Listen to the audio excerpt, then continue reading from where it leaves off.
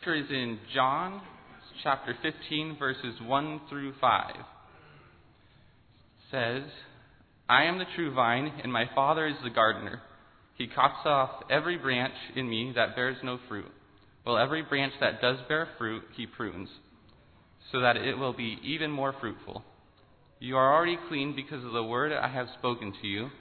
Remain in me, and I will remain in you. No branch can bear fruit by itself. It must remain in the vine. Neither can you bear fruit unless you remain in me. I am the vine, you are the branches. If a man remains in me and I in him, he will bear much fruit. Apart from me, you can do nothing.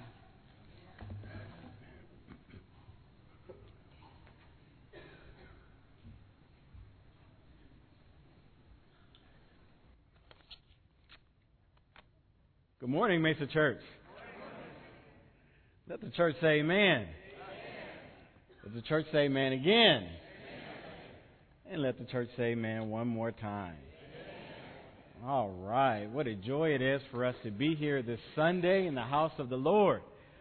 I pray everyone had a wonderful Christmas. We had a Christmas. My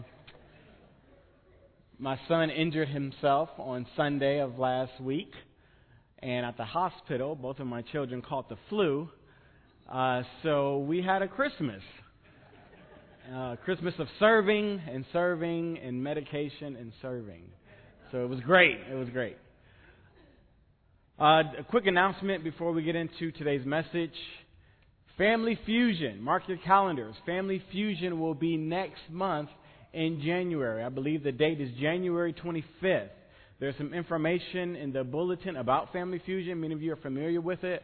It's a church-wide event meant to bring families together to enhance communication, fun, faith, spirituality. And we just ask that you attend, join, sign up. So there will be a registration put out on next Sunday so you can follow a link or simply register in the foyer. Though you may not have family here, we will do an adopt a widow or a single. So there are families who in the past have adopted widows and singles for this event. So everyone is encouraged to come to Family Fusion. All right, that's my only announcement. Let's get into today's message. Fatalities and Fig Trees. Fatalities and Fig Trees. Let me ask you a question. What's your favorite fruit? Just yell it out. Apples, bananas, pineapple, mangoes, apples, pears, watermelon, peaches, watermelon, gummy bears is not a fruit. Grapefruit. All right. Well, my favorite fruit, as you probably could figure out, is figs.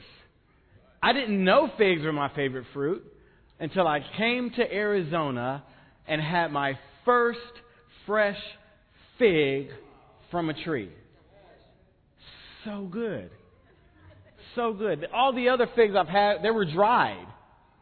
And they taste totally different when they're picked fresh from a fig tree. So I have grown to love and really appreciate figs. And I just want to inform you how much I love figs. So Edison and his wife recently bought a home here in Arizona, and they needed help moving.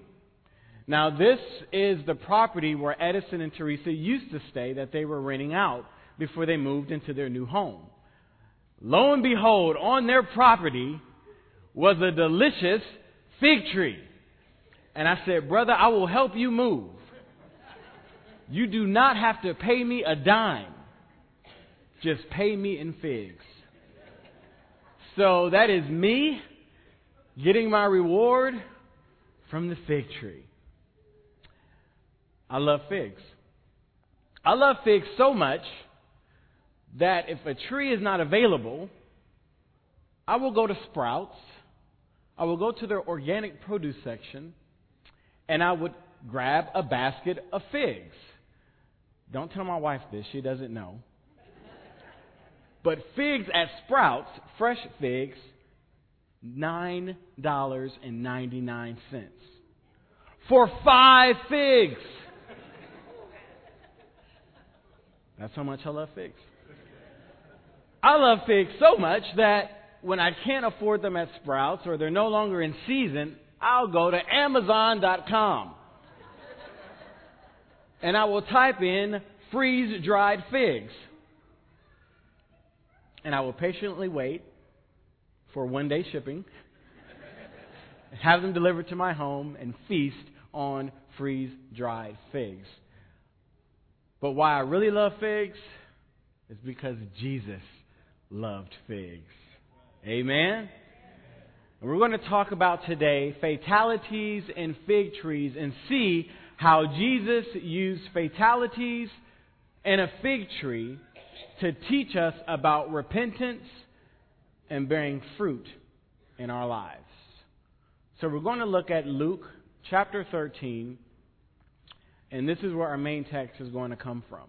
Luke chapter 13, verses 1 through 2. It says, "Now there were some present at that time who told Jesus about the Galileans, whose blood Pilate had mixed with their sacrifices. Jesus answered, 'Do you think that these Galileans were worse sinners than all those other Galileans because they suffered this way?'"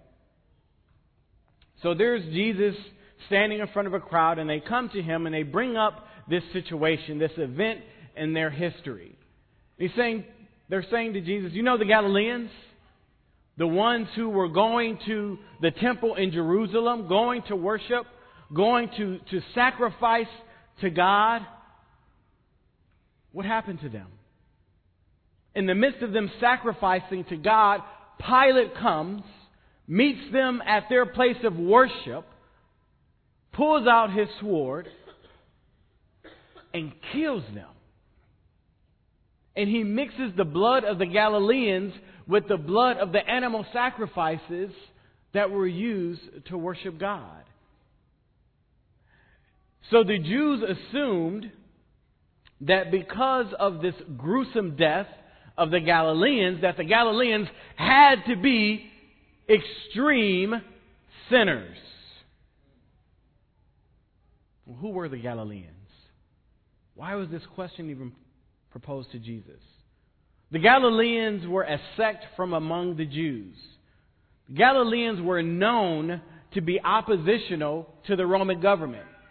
So much so that they refused to pay the tribute tax to the Roman Empire. In fact, the Galileans were also known as zealots. Zealots are individuals who are extremely religious, but they're like religious fanaticals. And they opposed anything and any government that set itself up above or against God. So the Galileans were a type of Jew that were just highly religious. And so they often involved themselves in political revolts and anarchy. They were a thorn in the flesh to Pilate and the Roman Empire. So Pilate said, these Galileans, they caused a lot of trouble for us. We need to get rid of them. And so they kill them as they're worshiping God. And so the Jews bring this to Jesus' attention. And they felt that maybe the death of the Galileans was justified because of their political stance.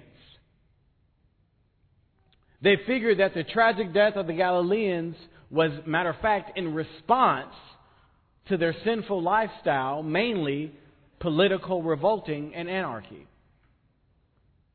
But then Jesus condemns the audience because they judged the Galileans to be wicked simply on the basis of the tragedy and the gruesomeness of their death and their opposition to the government. Church, let me inform you this morning. The one who suffers greatly is not always responsible for their great suffering. So Jesus brings to their attention that death due to a tragic incident or a miraculous survival is not a measure of a person's righteousness.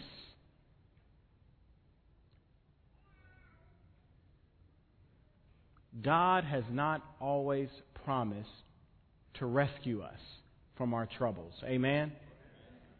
There is nowhere in Scripture that gives us this promise that we as believers in Christ, that God will rescue us from every trial and tribulation that comes upon us.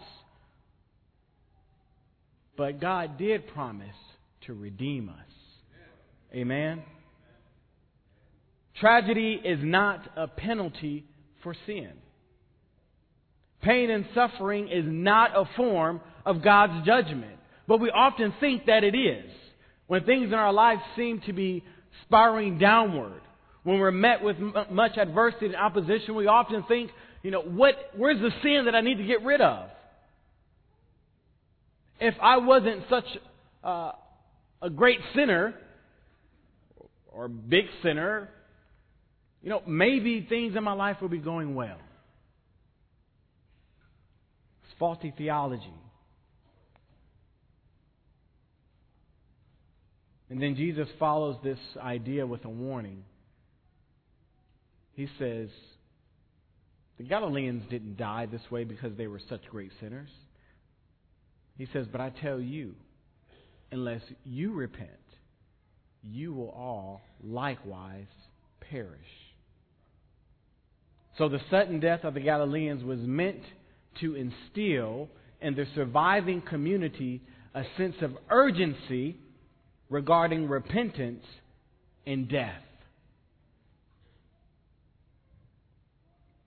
I often wonder,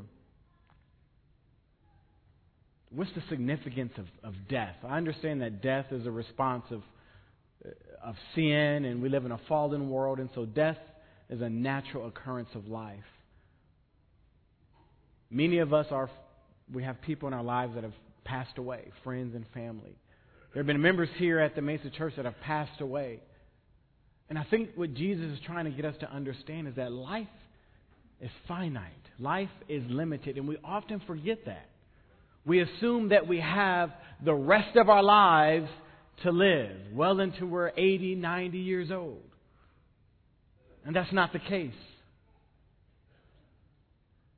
And when death happens, when we are aware that God is trying to jolt us back into reality, to get us to really examine our life and our stance with Him. And then in Luke 13, moving on to verse number 4, Jesus takes it upon Himself to tell of another tragedy. Now remember, the first one had to do with the Galileans. Let's read about this next one. Jesus says in verse 4, or how about those 18 who died when the Tower of Siloam fell on them? Do you think they were more guilty than all others living in Jerusalem? So at first Jesus was dealing with the Galileans, and now He's dealing with those who were in Jerusalem. Jerusalemites. Is that a word? Can we say Jerusalemites? I think it's a word. It's a word today. So Jesus, really what He's doing is dismantling stereotypes. So the people in Galilee were known as country bumpkins. There were people who lived out on the outskirts. They were often seen as, lower class, less educated, more urban. But those in Jerusalem, they were sophisticated. They were smart. They lived this suburban lifestyle. Jesus is saying it doesn't matter. That they all had an issue. They all dealt with the same tragedy. And He says, the Jews who died at the tower, they were no wicked than you are. The sin of the Galileans the same measure of sin that you have. There is no difference.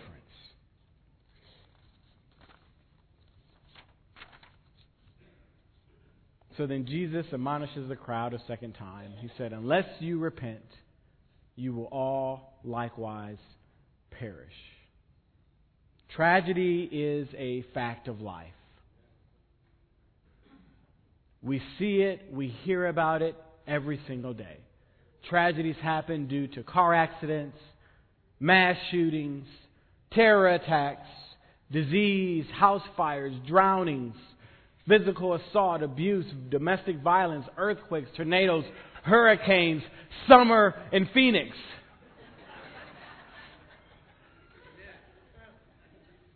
Tragedies are all around us. And sometimes, yes, sometimes sin is a reason for tragedy. There are some sins that will lead us down a tragic road and cause our lives to end early.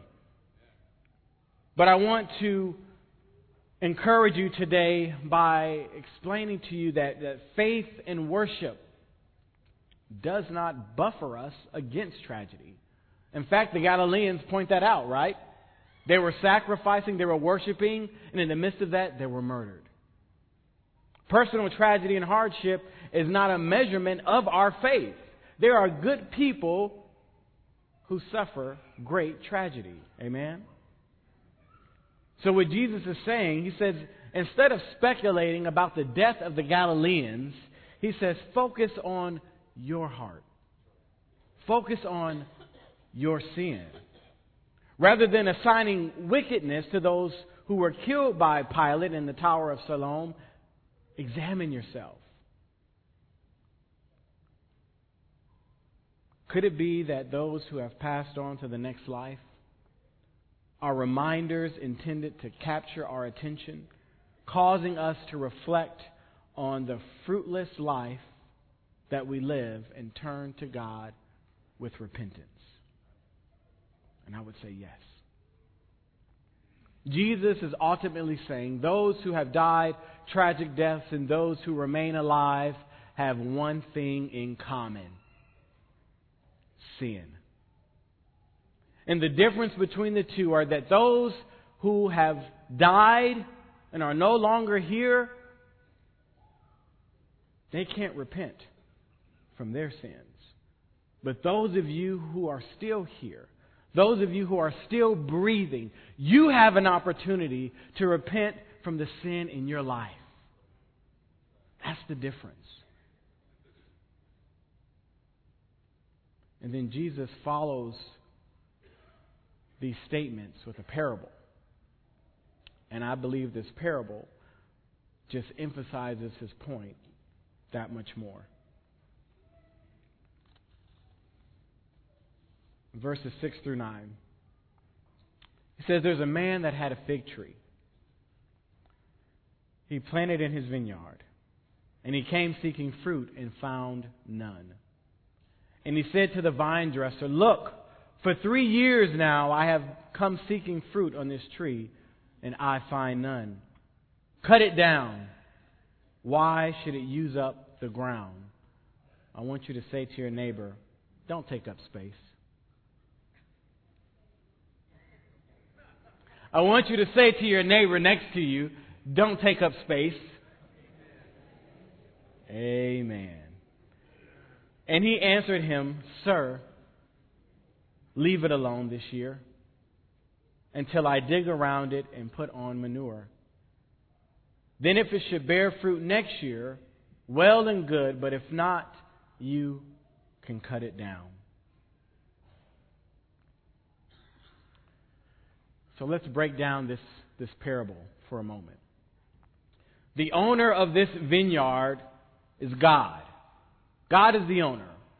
And the vine dresser of the vineyard, I would say, is Jesus and the Holy Spirit. And he says that in this vineyard, there's a fig tree. In Palestine, there were 3 types of fig trees.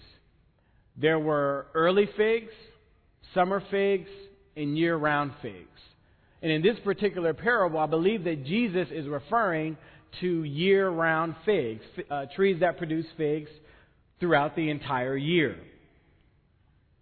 He says, for 3 years I've been coming back and forth seeking fruit and found none. And look, there's still no fruit on this tree. Fruitless trees, if you read the Scriptures and you understand God's Word, that fruit trees were a symbol of righteousness. They're a symbol of godly living. And you can see that in Psalms chapter 1, verses 2 through 4. And then he talks about fruit. This fig tree in this vineyard was fruitless. So fruit, I would say, is the observable behavior of God's power working inwardly in us. It is the observable behavior of God's power working inwardly in our hearts, in us. It is the evidence of the unity between the Christian and God. It's our deeds. It's what we do. It's what we say. It's how we carry ourselves. It's our character. It's our personality. That when people come in contact with Christians, they should be coming in contact with who? With Jesus, with God. And when people come in contact with us and they see God and they feel God, that's how we know we are bearing fruit.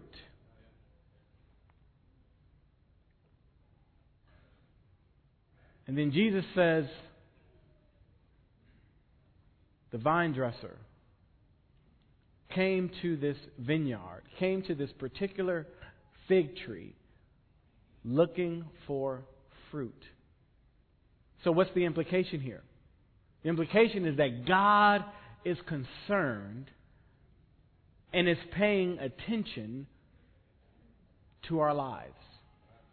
He is concerned about our lives, and His eyes, His gaze is forever upon us, watching us in expectation, waiting for us to bear fruit.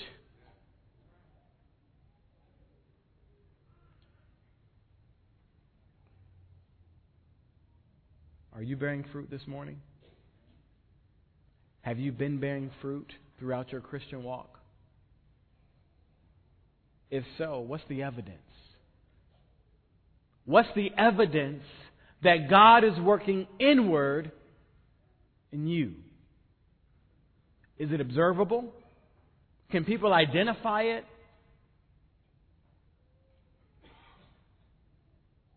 Then he says, for 3 years,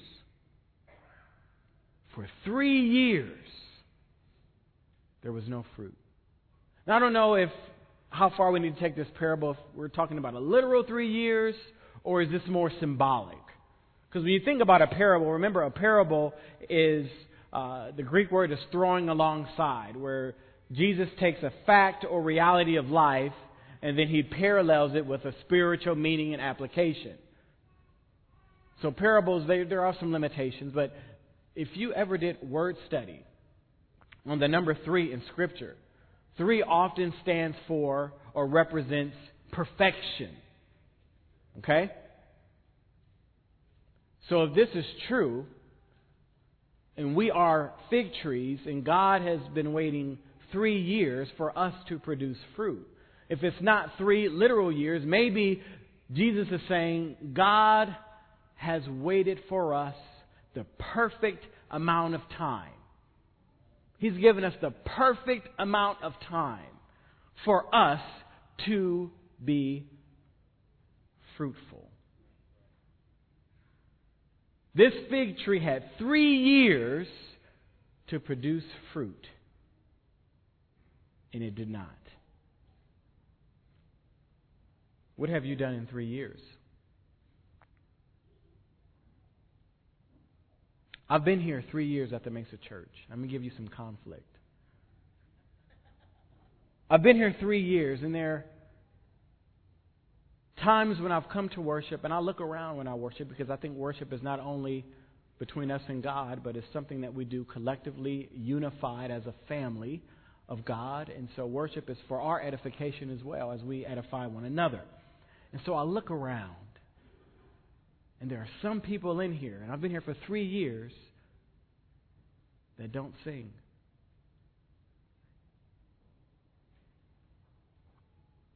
What have you done in the last 3 years? Has your prayer life increased in the past 3 years?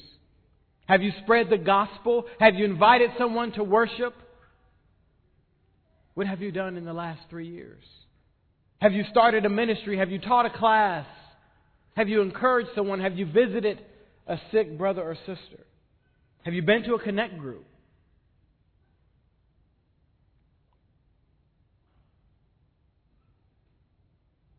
The vine dresser seeks this fruit for 3 years and is disappointed every time he looks at this tree because it has not produced. How many years have you been sitting in that pew? 3, 5, 10, 20, 50. How many sermons have you heard? Countless. How many hours of Bible class have you attended?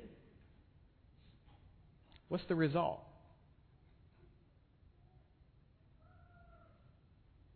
How many of us are taking the knowledge, the training that we have, and are going out into the world bearing fruit with it?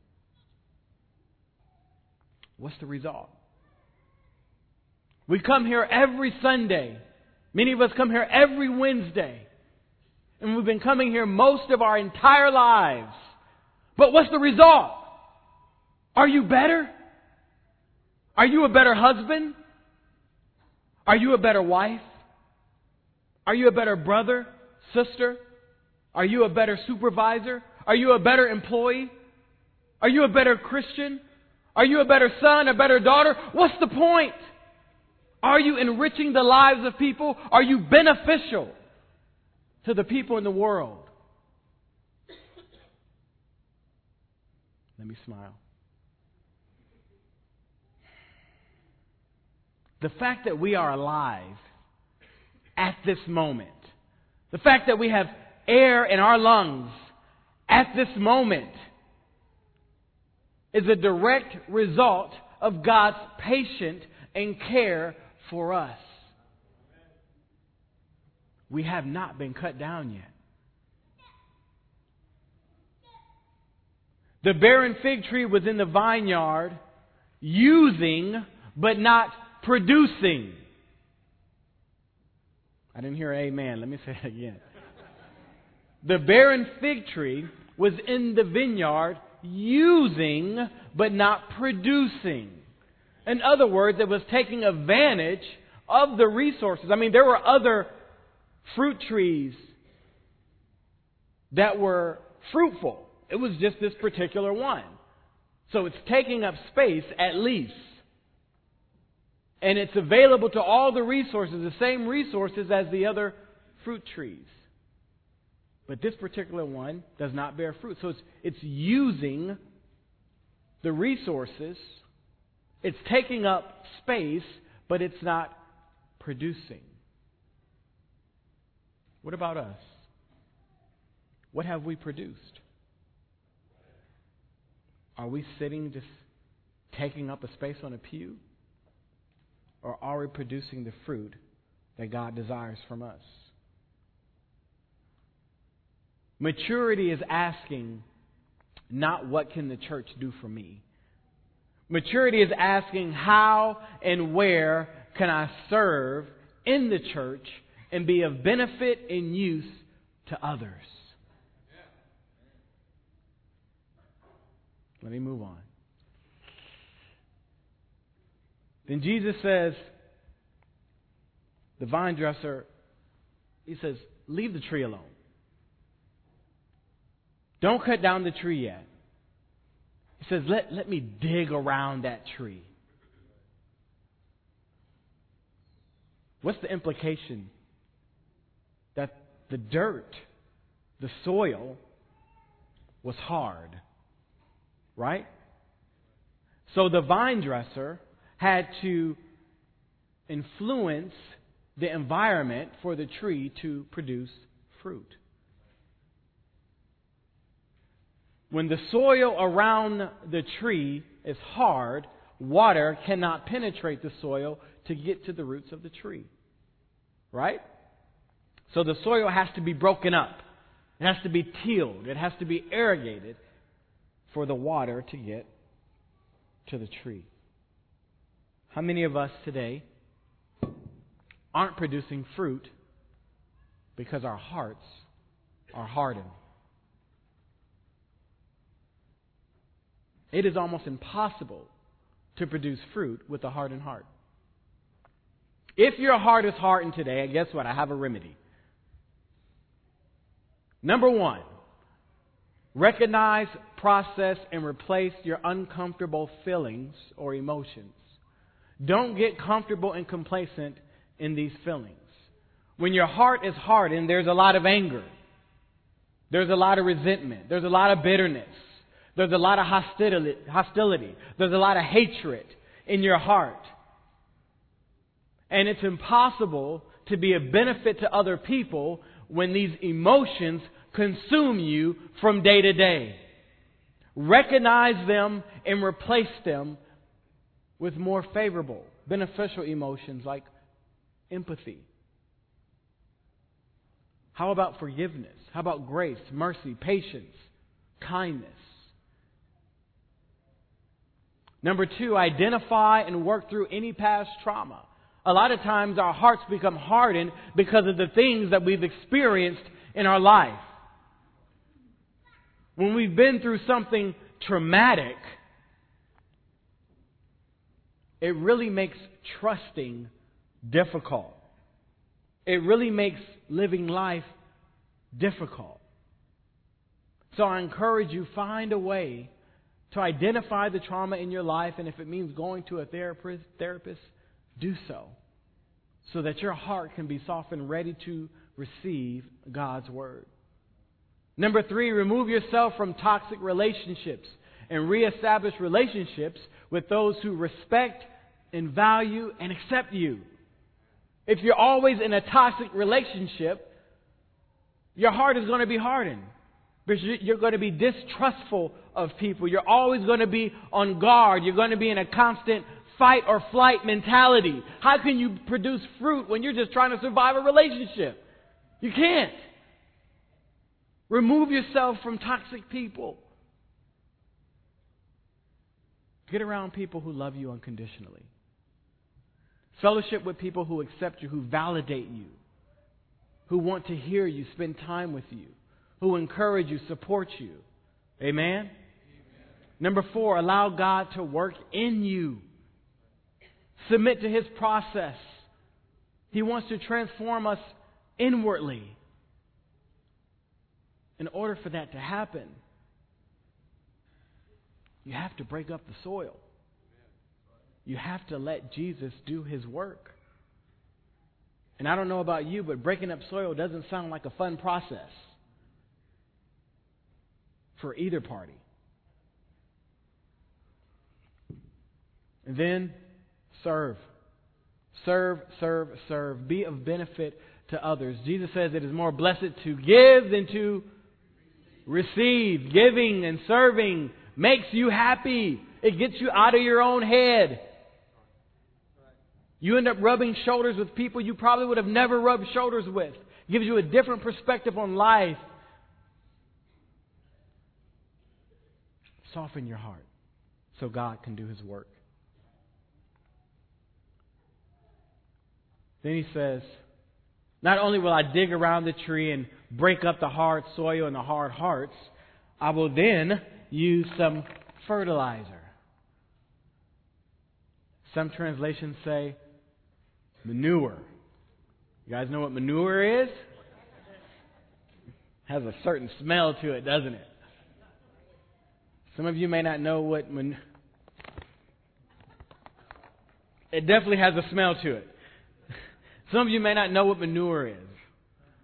How about dung? Some translations say the vine dresser puts dung around the tree. Okay, you guys don't like that word either. Well, let me just say a word that I know the younger children could relate to. Poop!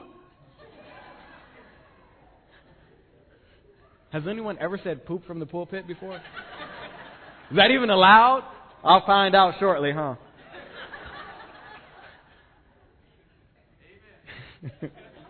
Thank you, Joe. He said, let me put poop around the tree. Maybe if I put poop around the tree, then it'll produce fruit. Does your life stink? I mean, seriously, is there ever a point in your life and a season you've been through, maybe there's a particular year that really stands out to you and say, you know what, that time in my life really stunk. Or maybe that's now. Hardships happen. Trauma happens in our lives. Pain happens. Tragedy, misfortune, sickness, financial issues. They happen. Relationships dissolve. It happens. And when these things occur, we often feel, man, my life really stinks right now. I will say what seems to be a nuisance may actually be nutrients. Amen? Could it be that poop, it's like my fourth time saying it, produces fruit? I mean, somebody cracked the code, didn't they? They were understanding that you put something on there that stinks, something you probably don't want to touch, but it's beneficial. Let me ask a show of hands. How many of you came to Jesus in the midst of a tragedy? How many of you came to Jesus that your life was so broken, you were so down, that the only place you could look was up? There's a few of us out there. There's a lady in Mississippi. She was telling me a time where she had suffered through Hurricane Katrina in Louisiana. She was pregnant at the time, and she was a drug user. And she says it was that hurricane that brought her to Christ. She said her heart was jaded against humanity. She didn't trust. She didn't want to bother with any relationship. Her heart was hardened against the world and against God. She told me she was an atheist. But she said it was through Hurricane Katrina that she saw and experienced the love of humanity. And you know who stepped in her life? A member of the Lord's church. And they connected her with other members of the Lord's church and moved her from Louisiana, rescued her from Louisiana to Mississippi, and she found her way to the Bypass Church of Christ. And she told me, she said, if it wasn't for the hurricane, I would have never given my life to Christ.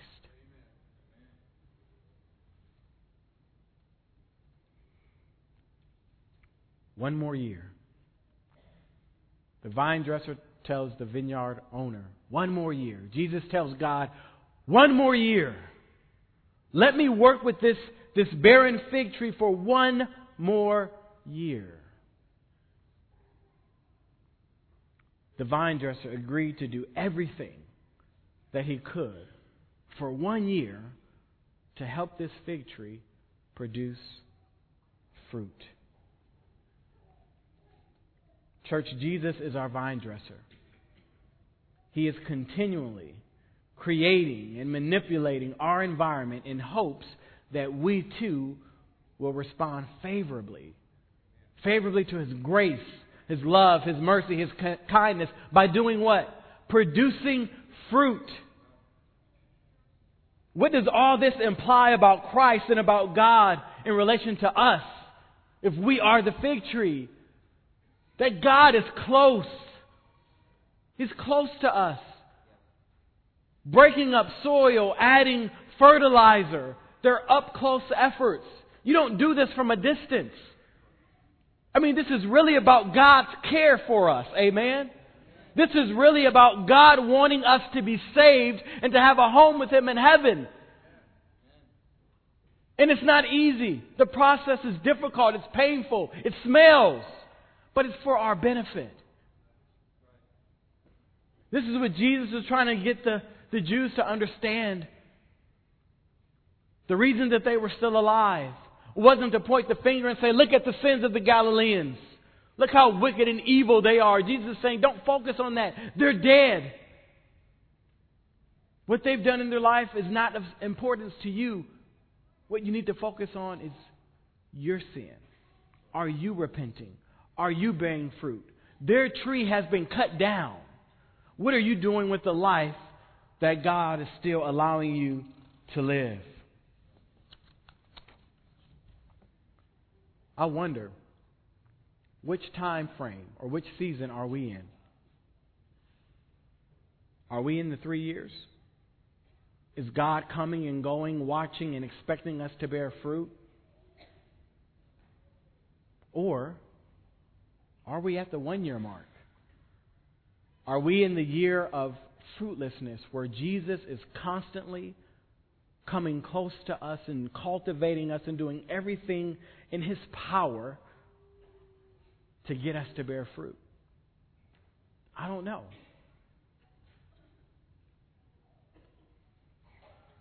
Not to be too bleak, but maybe our year is up. Maybe there's some who may not make it through 2020. It's a reality. I don't like to talk about death.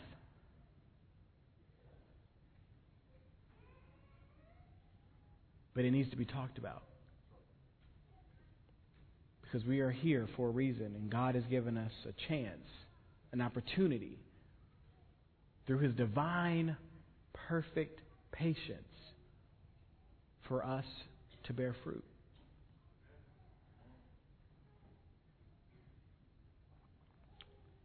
It's interesting that God has also allowed us to partner with Him in helping others to bear fruit too. Right?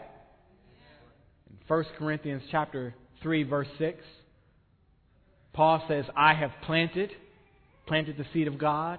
Apollos has watered the seed. He says, but it's God who gives the increase. So church, we have a responsibility to one another. Amen? God has left us partially responsible for the spiritual growth and development of believers. That means that we have to come close to one another too. That means that we have to be involved in the fruit-producing capabilities of each other. The implication is that God expects us to be involved in each other's lives. Are you aware of the people in this congregation that aren't bearing fruit? If you are aware of that, have you said anything to them? How have you responded to their fruitlessness? Do you turn a blind eye? Do you say, oh, this isn't my responsibility, that's between them and God? That's not the way to think about it. In order to influence people, we also have to know their condition, right? If we're going to break up the soil, if we're going to add water, if we're going to try to encourage them to bear fruit, we have to know something about their condition. That means there's intimacy, there's self-disclosure, there's vulnerability that needs to happen for us to partner with God and to help others to bear fruit. But what is the fruit? What's the fruit that God is looking for? Galatians chapter 5, verse 23 through 23. But the fruit of the Spirit is love, joy, peace, forbearance or patience, kindness, goodness, faithfulness, gentleness, and self-control. Have you increased in any of these areas since you have become a Christian?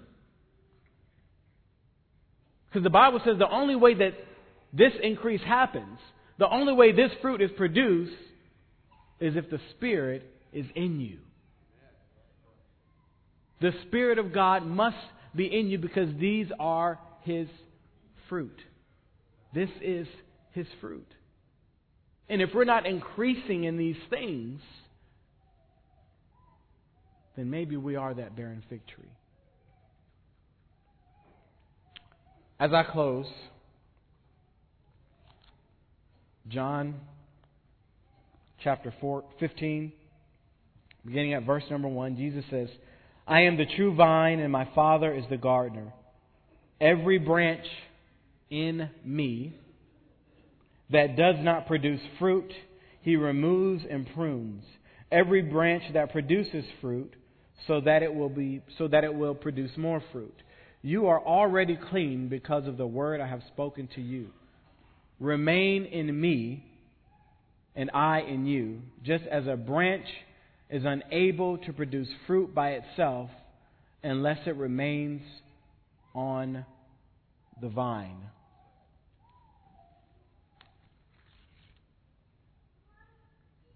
This is a fig tree.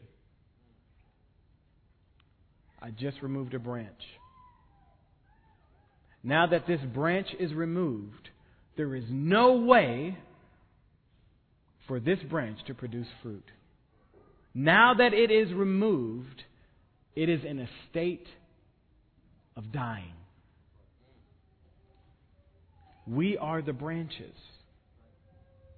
And if we are not in Christ, if we are not a part of the vine, then we too are dying. In order to bear fruit, we have to remain in Christ. Amen? And he says this, I am the vine, you are the branches. The one who remains in me and I in him produces much fruit. Without Christ in our lives, what we do spiritually is of no significance. We may be good people, but if we're not attached to Christ, if we're not attached to the vine, then there's no spiritual value in how good we are. Amen? In Romans chapter 6, verse 3, how do we get in Christ? Baptism. When we are baptized into Christ, therefore grafted into the vine, which is Jesus. And it is at that moment that God gives us His Spirit so that we can produce the fruit that He is looking for. If you're here this morning and you're in need of anything, if you're in need of prayer, if you're in need of salvation, the water is ready. Just let that be known as we all together stand and sing.